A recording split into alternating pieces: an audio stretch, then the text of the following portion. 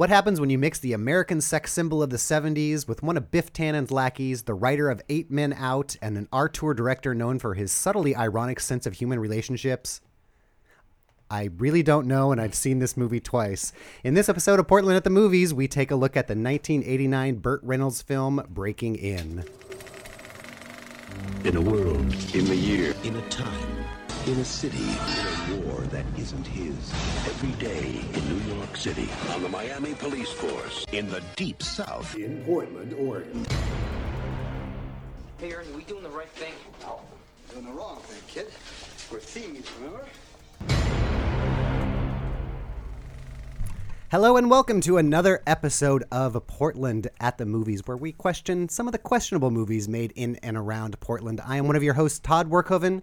With me, as always, is Mark Middleton. How are you, Mark? I'm really well. And, of course, we have Brian, the Unipiper Kid. How are you, Brian? Doing fantastic, Todd. Good. We are also now heard on the Fun Employment Radio Network, so welcome to all the new listeners from there. And check out our other episodes at portlandatthemovies.com. Today's movie is... Oh, wait, before we get to today's movie, actually, today's movie was supposed to be Fatal Revenge, which is this wonderful VHS that I'm holding here that we all got together for. Was that last week that happened? It seems so long ago. I think it was 2 weeks ago. Yeah, Okay, so we all because made it was long ago. It was long ago. We all made special plans to come to Mark's and watch. Why don't you tell the story of how we got to where we are now, because it's pretty funny. Right. I think it was the last time we recorded when we watched Free Willy, and we drew the next movie out of the Unipiper's helmet, and we drew Fatal Revenge. And then we started Googling it, I think, right away. Yeah. And then we were like, oh, we might not be able to find this. And I did a little Googling and found out that it's not available on Amazon. It wasn't available even on eBay. I couldn't even tell for certain that it had even ever been released in any format. But then I somehow stumbled upon a copy for sale on the German version of eBay, eBay Germany, ebay.de, and this man had like 5 copies. And his using Google Translate, his eBay page said that he did not ship internationally. So, I felt like we were so close. We have to get this movie. So I sent him a message, and again, trying to use Google Translate, talking to a German seller. And I was trying to be very polite and explain the situation, how we needed this movie. And, we were doing a podcast and probably too much detail.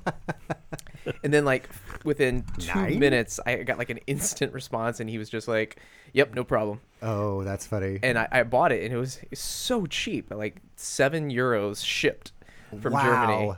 And it shows up, and, we had already... It looks every bit as glorious as we were hoping. The packaging is in German, but it's just such a fantastic 80s vibe to it. I mean, it's got, like, Mount Hood and a man falling off a dirt bike, and then... The top picture on the back, the man holding like the 4-barreled bazooka.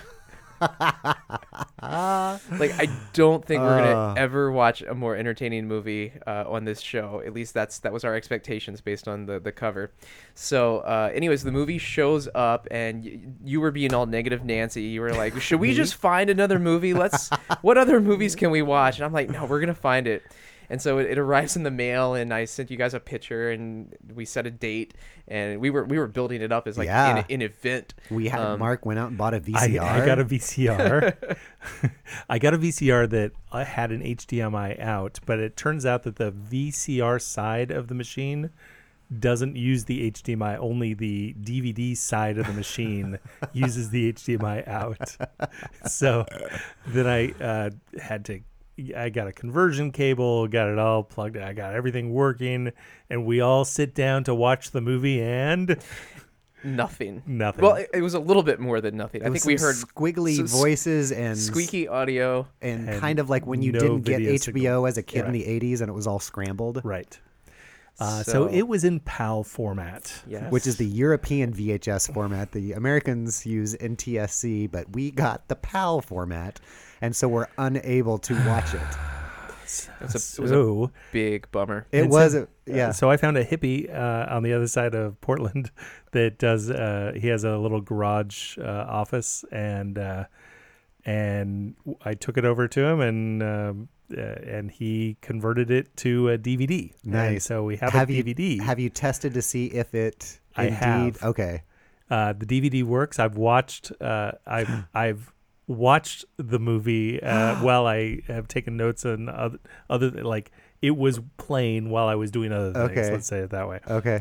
Because it is in German, 100% in German, dubbed in German. It's gonna be and fantastic. so it's filmed with American actors in Portland, Oregon, and then dubbed into German. Have they taken the American voices completely out, Yes. or is it?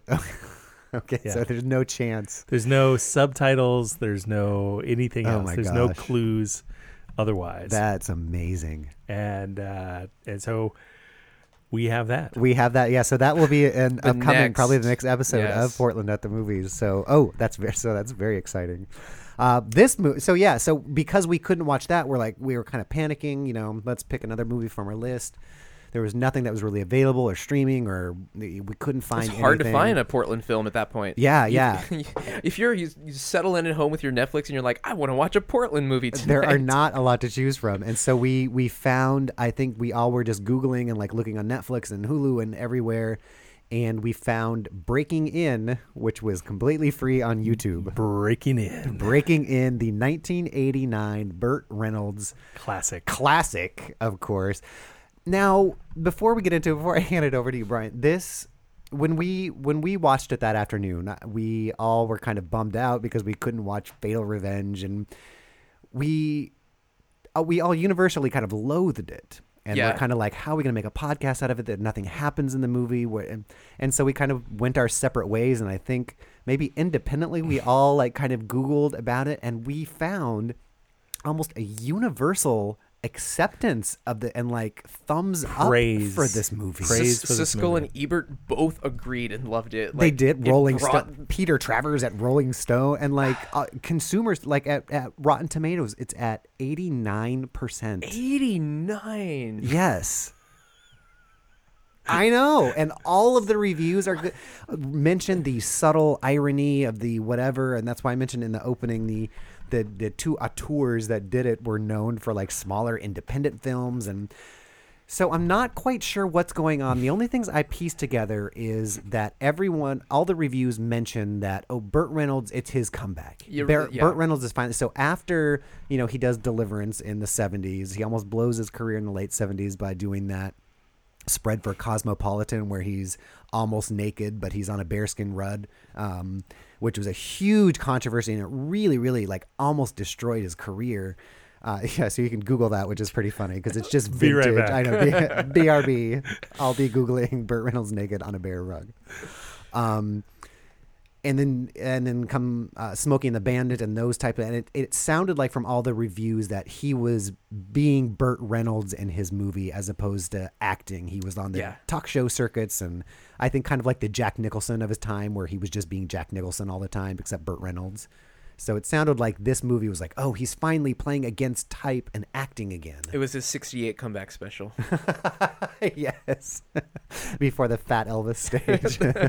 Because, I mean, I remember the same thing being said around when he was in Boogie Nights, where it was like, oh, Burt Reynolds is playing against type. He's playing a more, a more controlled character and this and that. So that was kind of the only thing. I mean, So I was going to say, why don't you take us through this movie, but there's not like a whole lot to take us through. So I have my own theory about why Okay. it got such praise at the time. I think it was a little bit ahead of the curve in what it was trying to do. And it was something that I think I listened to the Siskel and Ebert review, and they mentioned that it was a quirky independent film.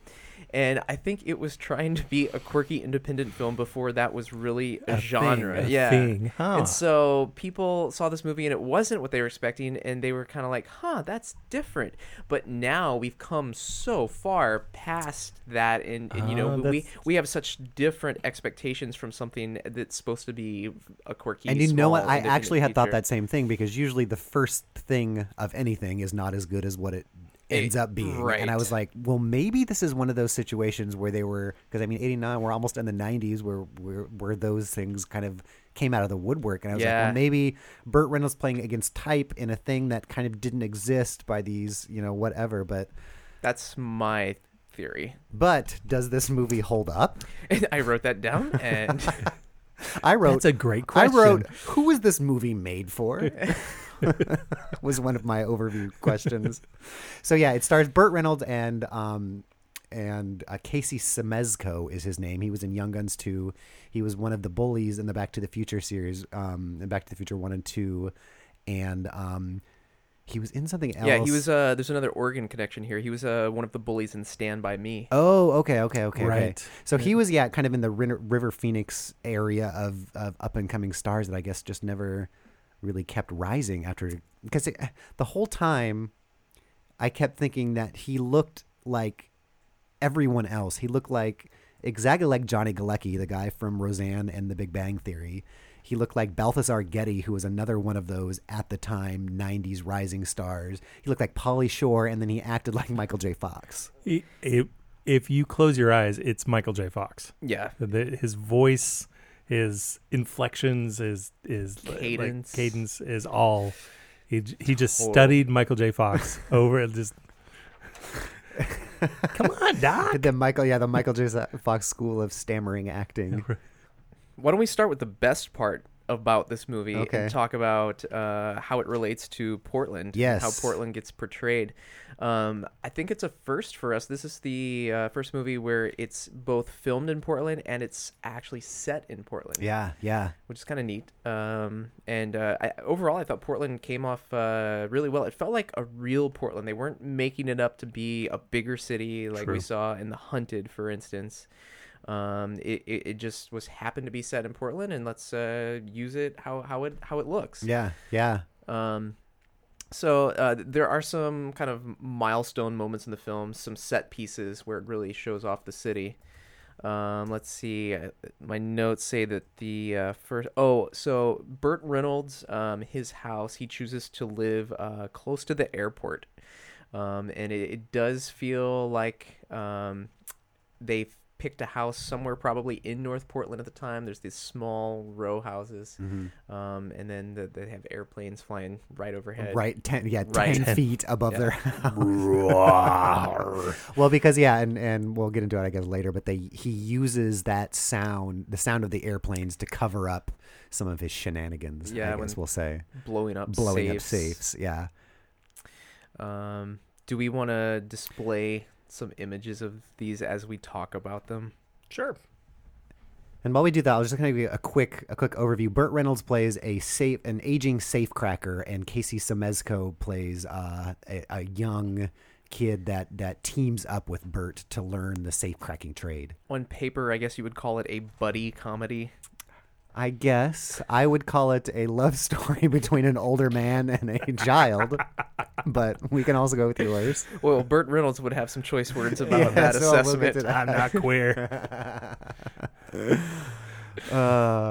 So we'll get to that in a little bit, but So I think the next image, there we go. Yep.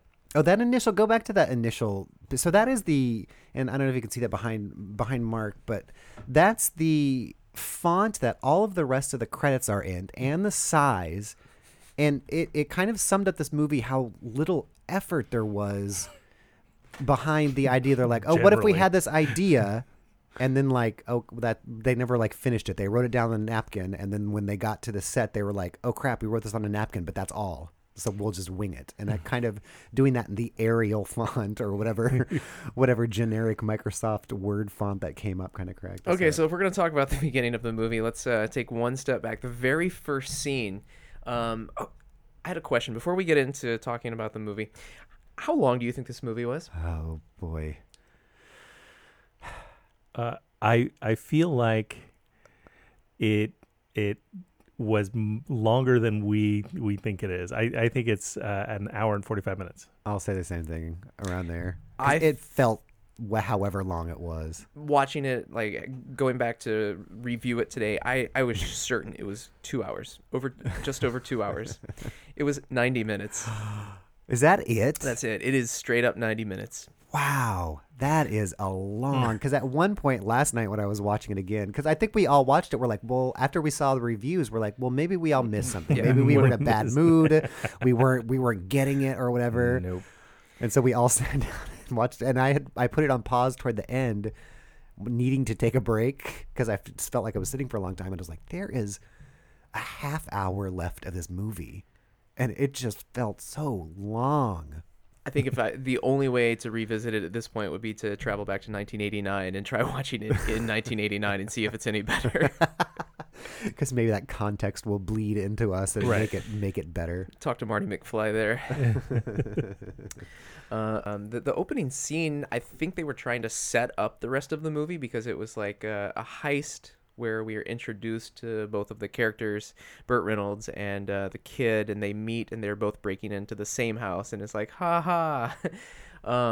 But if you were just going on that one initial scene, I mean, what kind of movie would you even say it was at that point? The tone of it, and I'll play it here.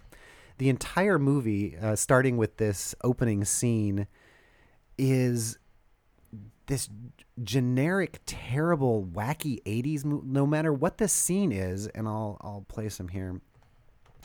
I know the city. Oh, that's just... It's like this mildly wacky but upbeat, but like pretending it makes you feel like you're watching something happen, but you're not really watching anything happen. It's comedy movie music. I think I said it sounds like we're watching Captain Ron. Yeah, and I think that's exactly what it is. Is I think they were like, I liked the music in that. Let's use something that sounds exactly like that. Without any thought to whether it was what was appropriate or would work for the movie. Right, and you're exactly right. This music tells me it's a comedy. Yeah. So maybe that was part of the disassociation, was it sounding like a comedy, but it Right. not really. And then I think the first scene was trying to build it up as if it's a comedy, because there's the joke that, oh, they're both breaking into the same house, ha ha, that's gonna be the setup, and go into this.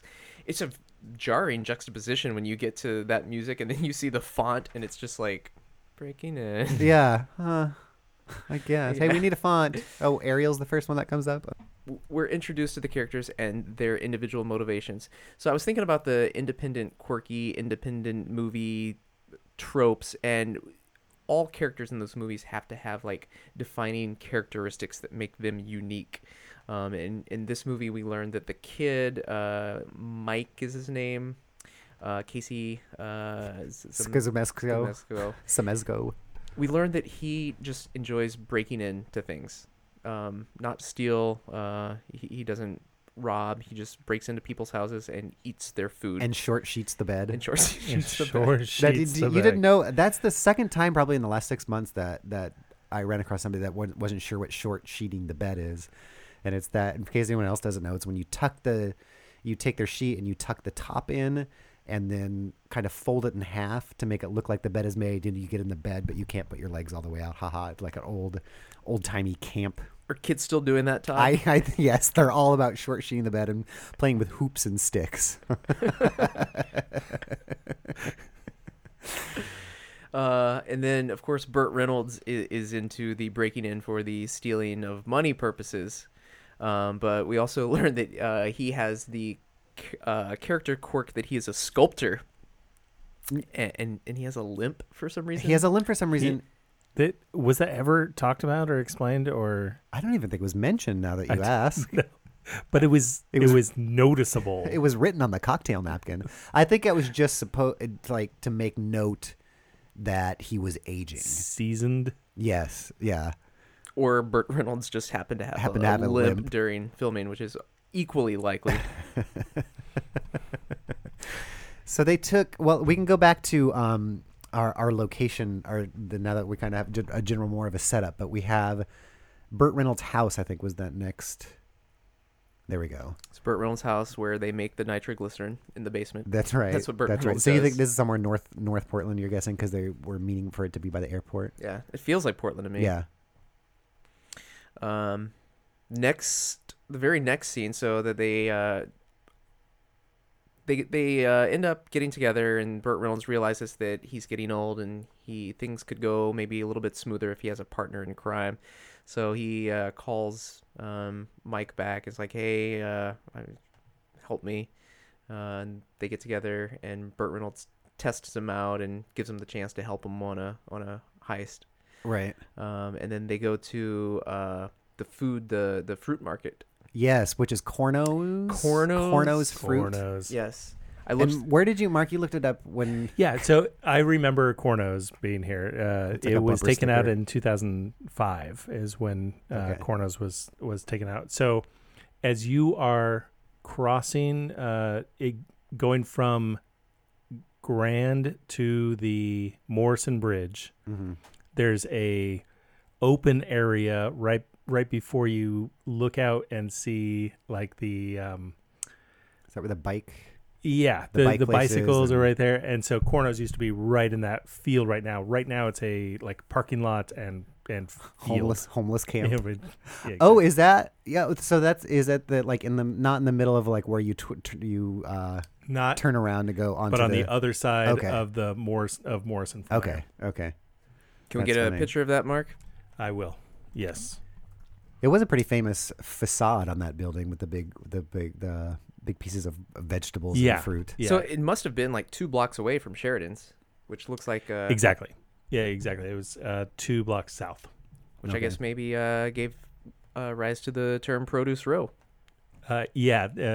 Both Sheridan's and all that were part of Produce Row. right there. Produce row. Continue naming things after what is demolished in order to I build know. them. Things used to look different around Portland. Well, and that was interesting too because there's a lot of exterior shots in what is now the Pearl District. But they back Completely then it was just, unrecognizable. Yeah, just the one thing I didn't. I don't know if you pulled a screenshot of it.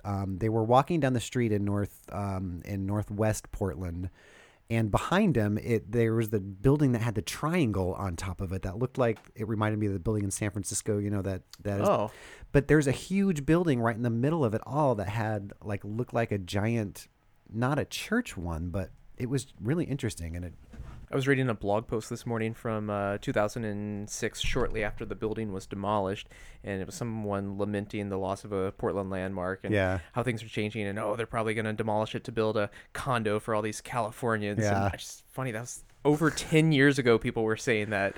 And, they saw it all coming. yeah. Okay, so they end up robbing Corno's, so we get a lot of screen time there. They break into Corno's and Now they so they go to the roof of this building and they're gonna break in, and none of this whole setup where they go There it is. inside to rob Corno's makes any sense. They break in by drilling a hole in the roof, and then they do this thing where they put an umbrella through, and then when the umbrella's through the hole and inside the building, they open it up so that none of the stuff that they to catch the debris. to catch the debris that falls out. And they sneak, which is kind of interesting. And I was like, oh, that's cool. Because then this whole movie sets itself up like it's going to be Ocean's 11. Right. Like the things that they do to rob these places are going to be unique and interesting, but they never are. Like that setup is kind of cool. And then they drop down into Corno's, and there's a Doberman Pinscher there. That's fine. There's nothing, never barks, never does No. anything, follows them around, is their friend. And they make jokes about it, too. And at one point they say, are there 2 of them? Because and I rewound it like 3 times. There were 2 Dobermans there acting as watchdogs that never once did they Did make anything. any noise at all. They just walked up to him. So it was like it was setting itself up to be interesting again, and then it just wasn't. So that's the problem with this entire movie. For a movie that is a heist movie, and I think they pull off maybe 4 or 5 heists throughout the course of the film, not once did you ever feel that they were in danger of getting caught. There is no tension in No, this movie nothing. at all. Even spoilers at the end when, well, I won't spoil it yet. Even the thing that's like it should be the big tension is not, because it turns out fine. It's like he likes being in prison. Yeah. He's okay with it. It's like what? There is no tension at all. It's crazy. Yeah, I read a review on IMDb today that said, great caper flick for men who like caper flicks. And I'm like, great caper flick for grandma. Yeah, seriously. And I think Brian, our friend Brian Turner, who was here when we disappointedly watched this the first time when it was done, he said, this is the movie that plays in the background of other movies, which is perfect because it always sort of looked and sounded like there was something happening, but there never really was. So you weren't really missing it if you weren't watching it. Yeah, it's At one point, I just started writing it because like we were all so bored. At one point, I looked over and Mark was just Googling different things, and I started writing that down. He researched the Cornos produce store, and then he Googled, "Why is water vital to life?" I don't know. You were bored and started Googling things while we were watching the movie. if you want to find out, listen to this week's episode of the Mark and Toddcast. Exactly. Anyway, the other thing I couldn't figure out about the when they're robbing Cornos, which is kind of fun to say, robbing Cornos, is that they're setting P.S. Burt Reynolds knows how to make nitroglycerin in his house by using ice water somehow. I couldn't quite figure out Mark, do you know the science on? No. Okay. But you make it in condoms, apparently. Okay. What happens to that condom? I ain't queer. Now we're all talking about like 5 different things. So Burt Reynolds is showing Casey Siemaszko, not Johnny Galecki guy, how to make nitroglycerin, and he's got some sort of bowl of ice, and he's stirring this bowl of ice, and then he starts talking about the best ways to say or to handle the nitroglycerin safely. Keep it same temperature. Yeah, and so he pulls out Burt Reynolds after this movie, like I said, is already being set up between a romantic comedy between an old man and a child. Takes out this condom and starts unrolling it, and then like puts the nitroglycerin into the condom. Talks about how you keep it the stable body temperature, and like puts it in his front shirt pocket. And we never see that he has nitroglycerin later. Not in a condom. It's in something else. It's like a gel. Where does it go? What does he do with it? And it's just, this whole movie is all ideas that just forget to be finished like that. Oh, but so they blow up the case in Corno, the Safe. The safe, thank you, in Cornos. But then Casey Siemaszko goes back to the roof holding this big long string that he keeps seeing if it's tight. What was happening? All I can speculate is that string, you pull on it to detonate the nitroglycerin. But Burt Reynolds is still inside next to it. Yes, he is. So either he pulled it and Burt Reynolds was next to the explosion. If that was the case, why couldn't Burt Reynolds just have pulled the string himself? Right, because it seems unrelated because he's up on the roof and you hear 2 explosions from Burt Reynolds, who is just everywhere taking an axe to everything. It comes back. That's one idea they carry on is the string. It comes Weird. back. I couldn't figure that out. No. Was it well, it wasn't a fuse because he never lit it. Anyway. So they robbed the Cornos. They get away from Cornos, yep. And then we go to another Portland location, Portland Meadows. Yes. Where we see no horses. The horse track with no horses. But that scene was important because we learned that Burt Reynolds, what he does with his money, he steals a lot more than he needs, and the rest of it he gambles away. Yeah, and this whole time he's being set up as like a fairly like down to earth, like he's not buying, like you said, buying expensive things with all this money. He's just like, it's just like a job. He'll take enough for the year, whatever, and then he has go a small golfing. house out by the airport. Yeah, nothing lavish. And do we think he's an artist for real, or was that just a cover? I think he was I probably guess an he artist for real. They never resolved that. Like, he must be an artist for real. Sculptor. Right. He just had those sculptures that made out of springs that make noise every time you touch him, going on and on and on and on in the background. There's that one scene where they hit the spring and it made noise, I think, for a full minute and a half. The rest of the scene, it was a normal scene, but then in the background was that the one between him and Burt Reynolds, or him and the prostitute?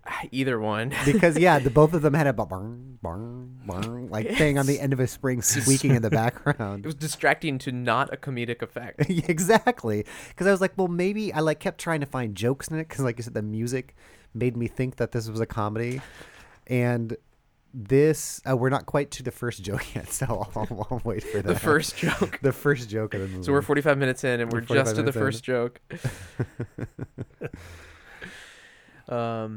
So we're introduced to some new characters, I think, in the next scene. We see what Burt Reynolds does for fun. And then that's the scene that Mark keeps quoting. I ain't queer, kid. I ain't queer. So, yeah, I'm trying to find it here. That's what I've been trying to scan for it. You got a girl? Oh, no. No, I've only been in town a couple of months. Just as well. For those of you listening, that is not Michael J. Tie yourself up to a Fox. straight, Jane, and pretty soon you're answering a lot of stupid questions. Oh, it's a long trip back on that bus. You want to sack out here, you can. Nah, I really want to get home. I ain't queer. Put your mind at ease. Wow, man, I wasn't even thinking that. Oh, come on, I read you like But a now book. that you are, I did not realize that he said you can sack out here right before he said sack that. out here. But yeah, that was like no homo, no homo. Right. You can stay on my couch. It was so out of nowhere, especially since, like I said, romantic comedy. I wonder if that was Burt Reynolds' idea to add that into the script. He's He's like, like, the only way I- I'm reading this. I bet anything. I ain't gonna say this. I ain't no homo. I ain't no queer. And he probably didn't tell Casey Zemeckis that he was going to say that, and then that was his Whoa, whoa, whoa, actual whoa, reaction. Whoa! I wasn't even thinking that. Settle down. Jeez, you old creep. Hey, Doc. Hey, Doc. Yeah, that was crazy. Okay, so the setup for the next heist, I guess we'll go heist by heist. This one they send Mike in undercover to Faith House Northwest. It's like a charity organization. You okay, Mark? some of our water. Thinking about Burt Reynolds sacking up.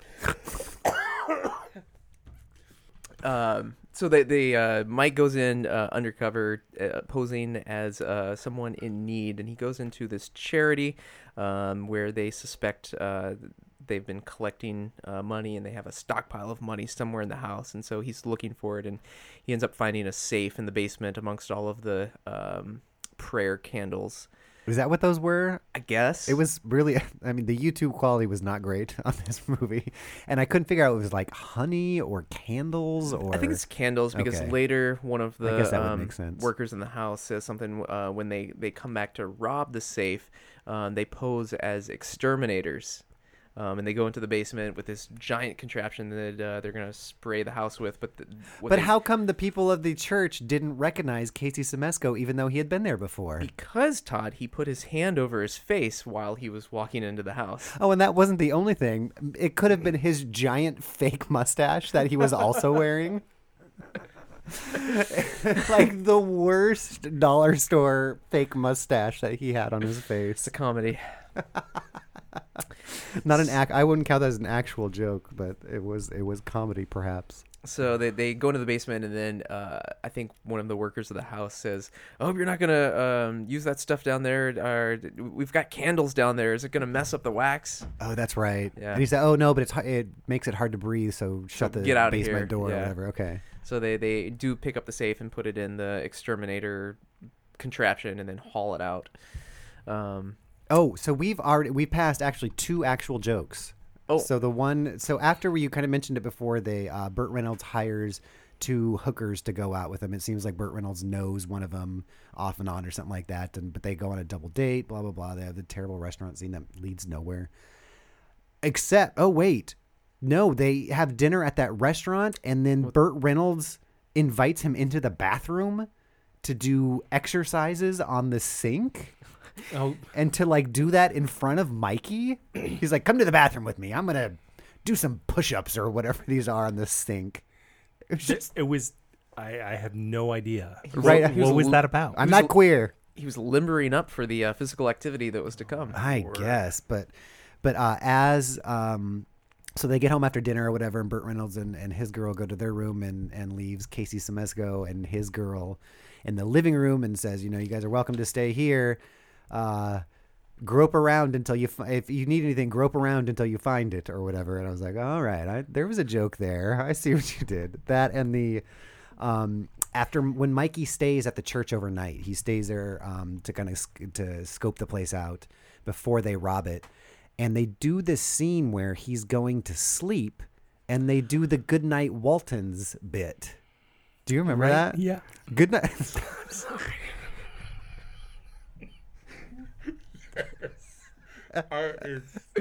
There's something on my throat. I'm so sorry.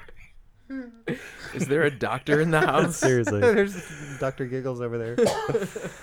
But yeah, they kept doing like, "Good night, Steve. I'm not Steve. I'm Alex. Oh, good night, Alex. I'm not Alex." They did this whole little tiny bit in that thing. They get the safe back from the Faith House. They get the money out, and then they're watching the news, and they are watching a news report about the heist that they just conducted, and that's when Mike starts regretting what he did.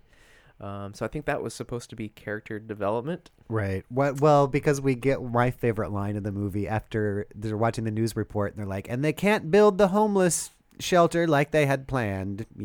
Here's a water skiing squirrel," or whatever the news was doing. Mikey looks kind of a little despondent and says, "It must be really tough to be homeless."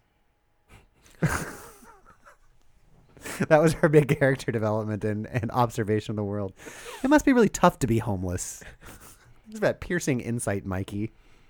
And then Burt Reynolds tells him to get over it. It's not you're not robbing people, you're robbing places. Yeah. So Mike has a hang up on the hooker that he went home with. He really likes her like girlfriend and doesn't really get that she's a hooker. Yeah, and still drives her to her quote unquote work, which she's oddly proud of, because he's like, "Well, I can, I have enough money for both of us." And she's like, "I need to work on my own, else I won't feel proud of myself," as she goes to be a hooker that he's driving her to. That just didn't make any sense at all. No. But then he sees her at Fuller's Cafe, Portland. Yeah. Portland classic. And that was down the street. Oh, there we go. There it is. Looks like what is that? Not Boulevard of Broken Dreams? Is that one painting Yeah. with the Nighthawks? What's What's Boulevard of Broken Dreams other than a Green Day album? Green? What? That didn't make any sense at all. Nighthawks. Yeah, it's a cool looking diner. It's still there. You can go eat there. Go eat at, and this Daryl Hannah lookalike, she plays Casey Semexco's Hooker girlfriend. Hooker girlfriend, yes, who goes on a wig shopping spree with all his money. He takes her to buy wigs, and then does he buy her a car, or is he buying himself a car? He wants to buy himself the little convertible thing, but she talks him into buying that like huge Eldorado or Pimp mobile. The pimp mobile, as the guy said. That ain't no white man's car, is what his comment was. So she's blowing all his money, and he knows that she's a prostitute, right? When does he find out? I mean, I think he knows, but he's so naive. He's smitten. Yeah, and he eventually tells her to, like, you got to choose between me. You're going home with me, or you're going on the streets. And then she chooses the streets, and then we don't see her the rest of the movie. There you go. Done. I forgot that was her exit from the movies. I will live on the streets and die a prostitute. And then Instead of this is like halfway through the movie, and then we never see her again. Remember, folks, this is a quirky independent film. So quirky, you don't see those characters anymore. But right before her departure, the last thing they do together is... How do we want to approach this scene, Todd? I don't know. Should we spring it on people? Because that's how the movie happens. So they go on their little shopping spree or whatever. It's supposed to be this cute little like Pretty Woman type montage of them buying things, and they get the big car or whatever, and then they have this fight. And let's see, do I know when that is in the movie? I think we do want to just spring it on people. Okay. So they get home after their date, and they're sitting on the bed, and this is after she says a joke too. I wrote down, there's another joke here. So one of the running jokes throughout the movie is that she has different colored condoms, and like one of her comments was, and I wrote it down somewhere, but get a blue one. I think I might be able to start telling the difference, yeah. Which is horrifying. So she's got like this, and so they're looking for that, and he picks up her journal that's next to the bed, and she's like, "Oh no, don't read my journal." And she grabs it, and she's like, "I'll read you a poem." And she reads this. I know I wrote this one. I could have been thinking about you, and when I wrote it. Oh, okay. But I didn't know you yet. Okay, so let's hear it. Okay. It's called, What Would I Do? What would I do with your balls? Were they mine? Would I hang them by their short hairs from my long painted nails and crack a grin as they dropped spot on the floor? No, I wouldn't do that with your balls. Were they mine? But I'd put them instead in some sort of shrine. I'd fondle them daily, but keep them in line and give them a licking from time to time. Yes, that's what I'd do with your balls. Were they mine? Out of nowhere. We talked about how we wanted to and to nowhere. Like it's just this random Yeah. blip in there's no Poetry is never spoken of again, nor are his balls. It is just so out of place. we don't really know anything about her character other than she's a hooker. Right.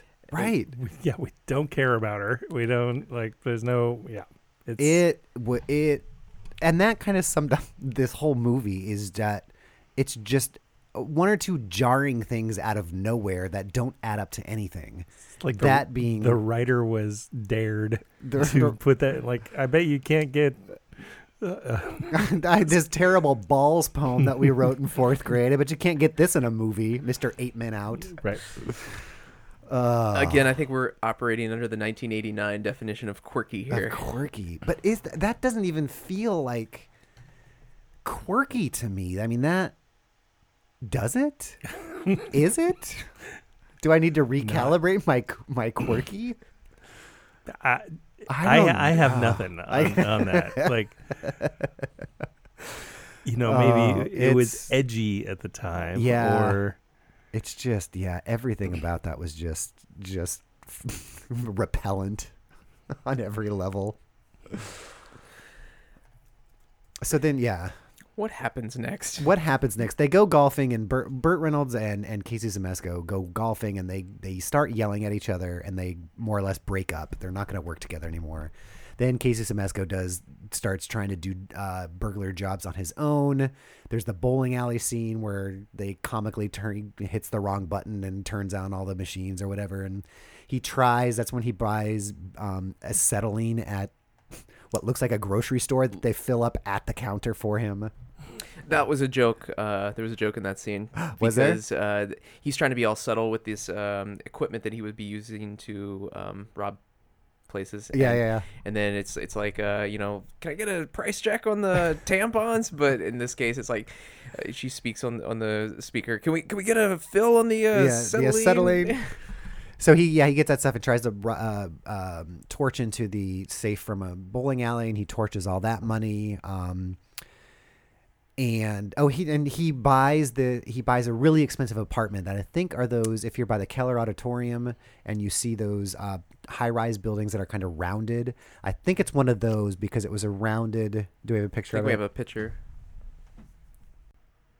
And then another one, you can see the hills right behind us. So I'm thinking it might not be, but that's the only rounded apartment type building I can see there. So the Portland Towers. So the not Johnny Galecki guy goes and he buys it all in cash and starts to try to heist things, and that doesn't work. And then he gets a call about the Oaks Park July 4 robbery that's coming up and that's the big third act set piece. Yeah.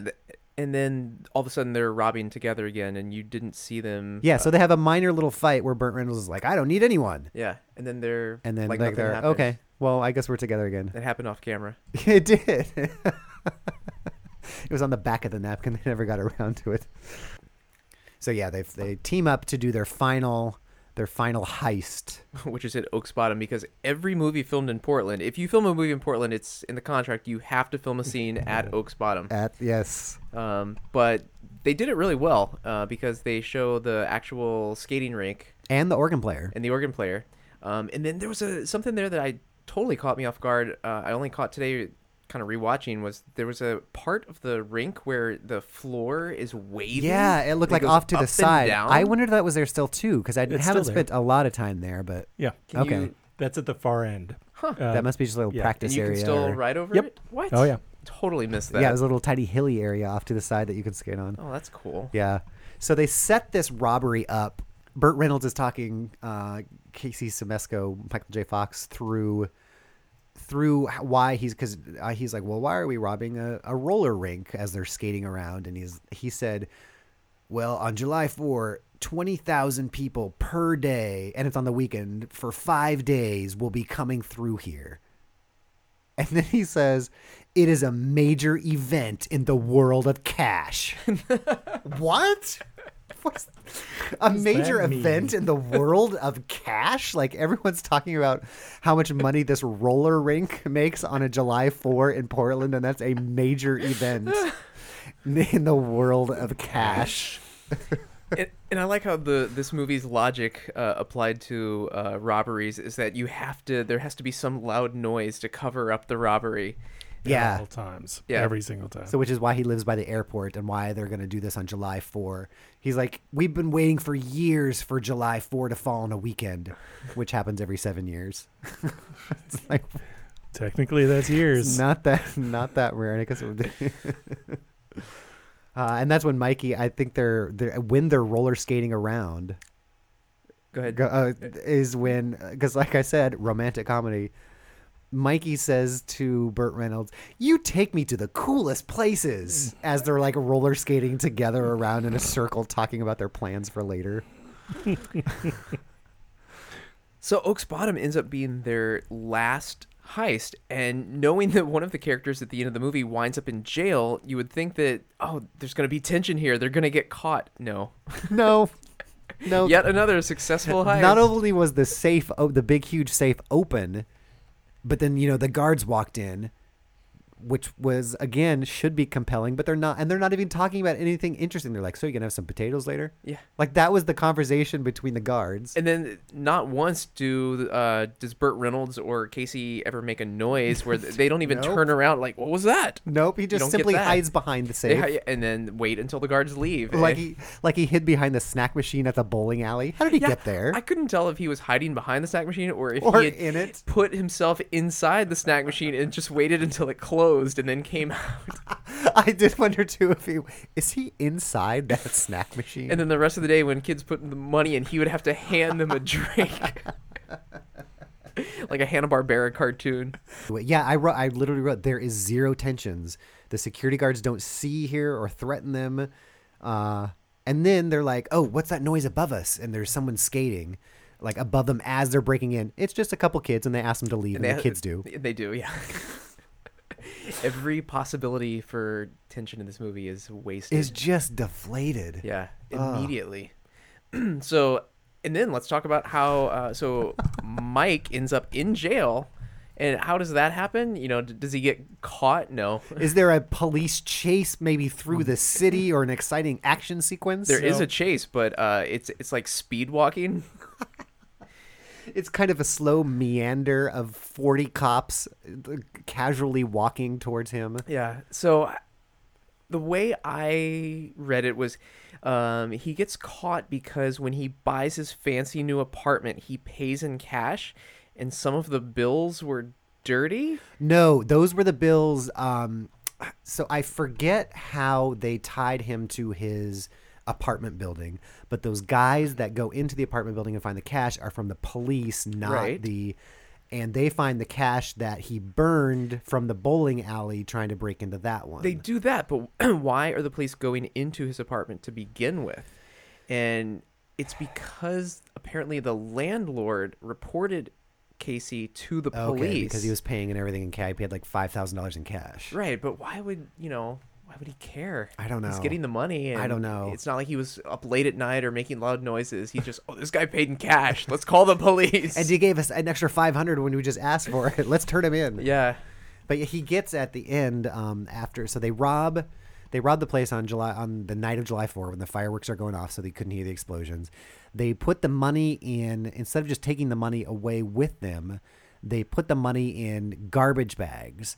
So that the next day, Casey Siemaszko, who has a job now, suddenly has a job working at the amusement park as a garbage collector, can put it onto the garbage truck and go to the the magical landfill. Let's wait until the truck makes it to the landfill and then pull the bags. dig through the landfill and get our money. Completely unnecessary. So yeah, and then he gets caught after that, right?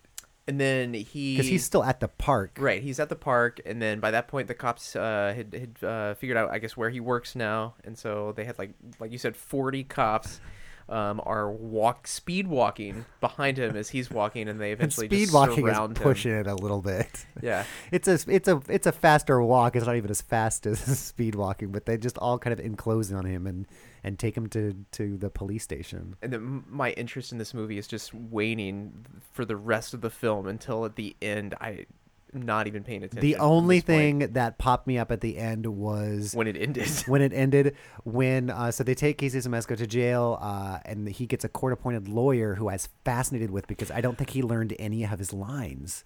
It just seemed like he was very improv 101. So you're in jail. And then veteran character actor Stephen Tobolowsky showed up, which was pretty interesting. That his voice just kind of was. Yeah, he had a lot more hair back then. Yeah, but unmistakable voice. Yeah, so he was pretty great as the public prosecutor, I guess is what he was. Ned Ryerson. And then he gets convicted, and then he confesses. Casey Siemaszko, he confesses to everything, and even stuff that was Burt Reynolds' fault, because he apparently the movie logic was the more you confess, the less time you'll do. Right, because the police like things to be neat and tidy, and as many cases as we can wrap up. And so yeah, he confessed to all that and gets thrown into jail. What was that place? He's locked up somewhere. If it was a prison, it was a very small prison. It looked like a big condo building downtown that has like the tiny little postage stamp, yard out back where you can put like one lawn chair. And there's like 10 inmates all crammed into this little weird, it's not gated. It just looks like a fenced in patio, and they're all planting one tree, like this one tiny tree. It was so crazy. It was the only place they could get to film that looked remotely like a prison. But yeah, even that tension is non-existent. He was not unhappy to confess. He wasn't coerced into it. He was more than happy to take all the blame for himself. Well, what we end up the kicker at the end of the movie is that we find out he likes jail, and he wanted to be in jail. Yeah, and he felt bad for Burt Reynolds being a free man. Yeah, and hence the title of the movie, Breaking Into Jail. That was the whole goal. And that is as flat as the whole movie is. Like a series of things that might have been interesting that are not. And then talk about when the movie ended, we didn't even see it coming. It was just all of a sudden there was no movie anymore. Because Burt Reynolds comes to jail to talk to him, and they get their own private room to talk into that. They have to be interrupted by the guard, like, okay, you guys better be done in there having your private conversation in prison. And that was clearly the last scene of the movie that was filmed, because by this point, Burt Reynolds was on to another project where he had to shave his mustache. He had no mustache. So they just had to explain that away. He's like, oh, you shaved your mustache. Yep. I did. So the thing I wrote down, I didn't take very many notes when we watched it all as a group. I just kind of took overarching notes, like what is Mark Googling at this point? And one of the things I had written, I wrote at the end of when I watched it the second time, I wrote, what are the characters' journeys here? Did they grow or learn? I brought that up when we were first watching it. There's no arc of anything. Like there's no story arc really. There's events that happen, but there's no sort of related. But there's no like setup, tension, resolution. There's none of that, and we don't learn about the characters or care about them or like have a tension with them, and then there's a resolution. It's just a series of events that happen over 90 minutes. Are we supposed to like these characters? So let's see when the movie started and when the movie ended, where are the characters? Okay, so Casey was new to town, had a poor job, and was breaking into houses and stealing people's food. Beginning of the movie. End of the movie, he's in jail. And he's perfectly happy with it. Yeah. He seemed happy with both. He was happy just breaking in and hanging out at people's houses with his job at the tire store. And then he seemed happy in jail as well. And Burt Reynolds, he's breaking into houses, stealing money at the beginning of the movie. And at the end of the movie, he's breaking into houses, stealing money, and moving to Canada. Yeah. I mean, nothing changed or happened. Yes. But there is something that did make this movie worth it. So when there's a scene where they're in a restaurant with the two hookers. And so they're all sitting at a table and they decide to leave right before Burt Reynolds asks Casey to go to the bathroom with him so he can do those weird exercises. And they linger. There's this jazz singer and they kind of linger on the jazz singer. I don't know that I can quickly find it Did here. you find out who he was? I was like, there is a reason that they're really lingering on this jazz singer guy. I wonder, is he a famous Portland person? So I Googled his name, and his name is David Frischberg. He's listed in the credits, and he wrote two different things. He wrote the Golden Raspberry Award winner for Worst Song for the 1981 Burt Reynolds movie Paternity, and he wrote the music and lyrics to I'm Just a Bill for Schoolhouse Rocks. What? Whoa. Isn't that weird? The Scat Man. He's like a famous singer of some note, but not from Portland. He's like from Nashville or something like that. So I don't know why, if he was like maybe friends with the director. He is the writer for the music and lyrics of I'm Just a Bill. Wow. And the 1981 Baby Talk for Burt Reynolds' parenting or paternity. Oh. Isn't that weird? And the other bit of trivia that I found out was that, do you guys remember the syndicated kids show that was on at the same time as Small Wonder, which I bring up all the time, Out of This World? It was about the girl that could stop time by putting her fingers Yes. together. Wow. It used to run on Saturday I had mornings. not remembered. So Yeah. I had a little low because that aired right before or What was that after. called? It was called Out of This World. Okay. And Like the her- premise of the show is that this teenage girl is an alien whose dad lives in space or whatever, and then she's a normal girl and she has a couple of magical powers, but she can also stop time by pressing her fingers together. And there's a cube pyramid diamond thing that goes on her nightstand, and that's how she communicates with her father who lives in space. So her father does like the Jor-El, Marlon Brando narration and talks to him. The voice of the dad is Burt Reynolds, uncredited What? for Out of This World. He was the voice of the little cube that talked to the girl in Out of This World. That's probably what he had to shave his mustache for. So that was super weird. What a connection. Yeah. If you wanted to play the Scat Man, I think he sings yeah. at 3150 time stamp. I was hoping it would be Tony Starlights or something. Oh, see, that would be great. The girls go to the bathroom and he invites Casey to the bathroom. We gotta go to the Huh? No, I'm okay. I had your kiddies at a concert in Europe. Come on. And then they all walk to the bathroom past See what's wrong. the piano player here. And then they do like a full-on just shot of still. Did he also do the vocals? I for don't think It's he a did. Bill? I don't No, think I he was- did the vocals for it. I was He just just did looking the that music and lyrics. Some guy named Jack Sheldon sang Yeah. that. Anyway. But I could totally kind of, it's the Bill His song. style, yeah. Yeah. So that was super. That was really random. Wow. So that does it for. I feel so much better now that we got this out and Behind us. And looking forward, we had to get through this. And It did, and we all sat there. We're like, well, should we just do short episodes where when we watch terrible movies? It's like, no, we have to take it for the team. Now our reward is Is it's Fatal? Now we can dessert put time. Fatal Yes. Revenge back up We here. ate our broccoli. Fatal Revenge is ours. And I think it fitting. I think we've unofficially started trying to collect something from every episode that we've done here. We've got the Dr. Giggles comic book over there and the Free Willy Whale somewhere up there. And I think it's apt that we don't have anything for this one because it's so forgettable. Bland. We meant just to. have It would have been an oatmeal. interesting idea to have something, but then we just didn't. We just never formalized that. That never Never followed materialized. through. Right. I've got hemorrhoids from this movie. Anyway. Well, that does it for the Breaking In episode. If you do want to watch it, you can watch the whole thing on YouTube while it lasts up there. I don't even think the person who posted it probably is even aware that it's there anymore.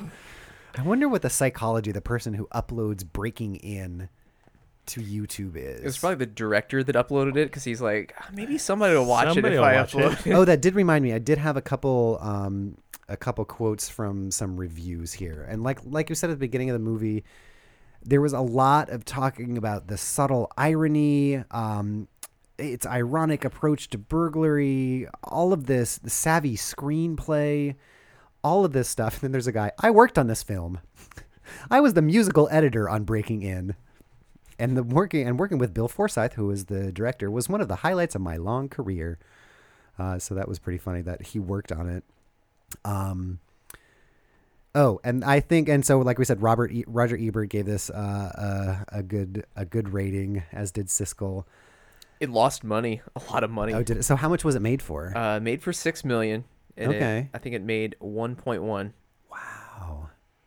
Wow.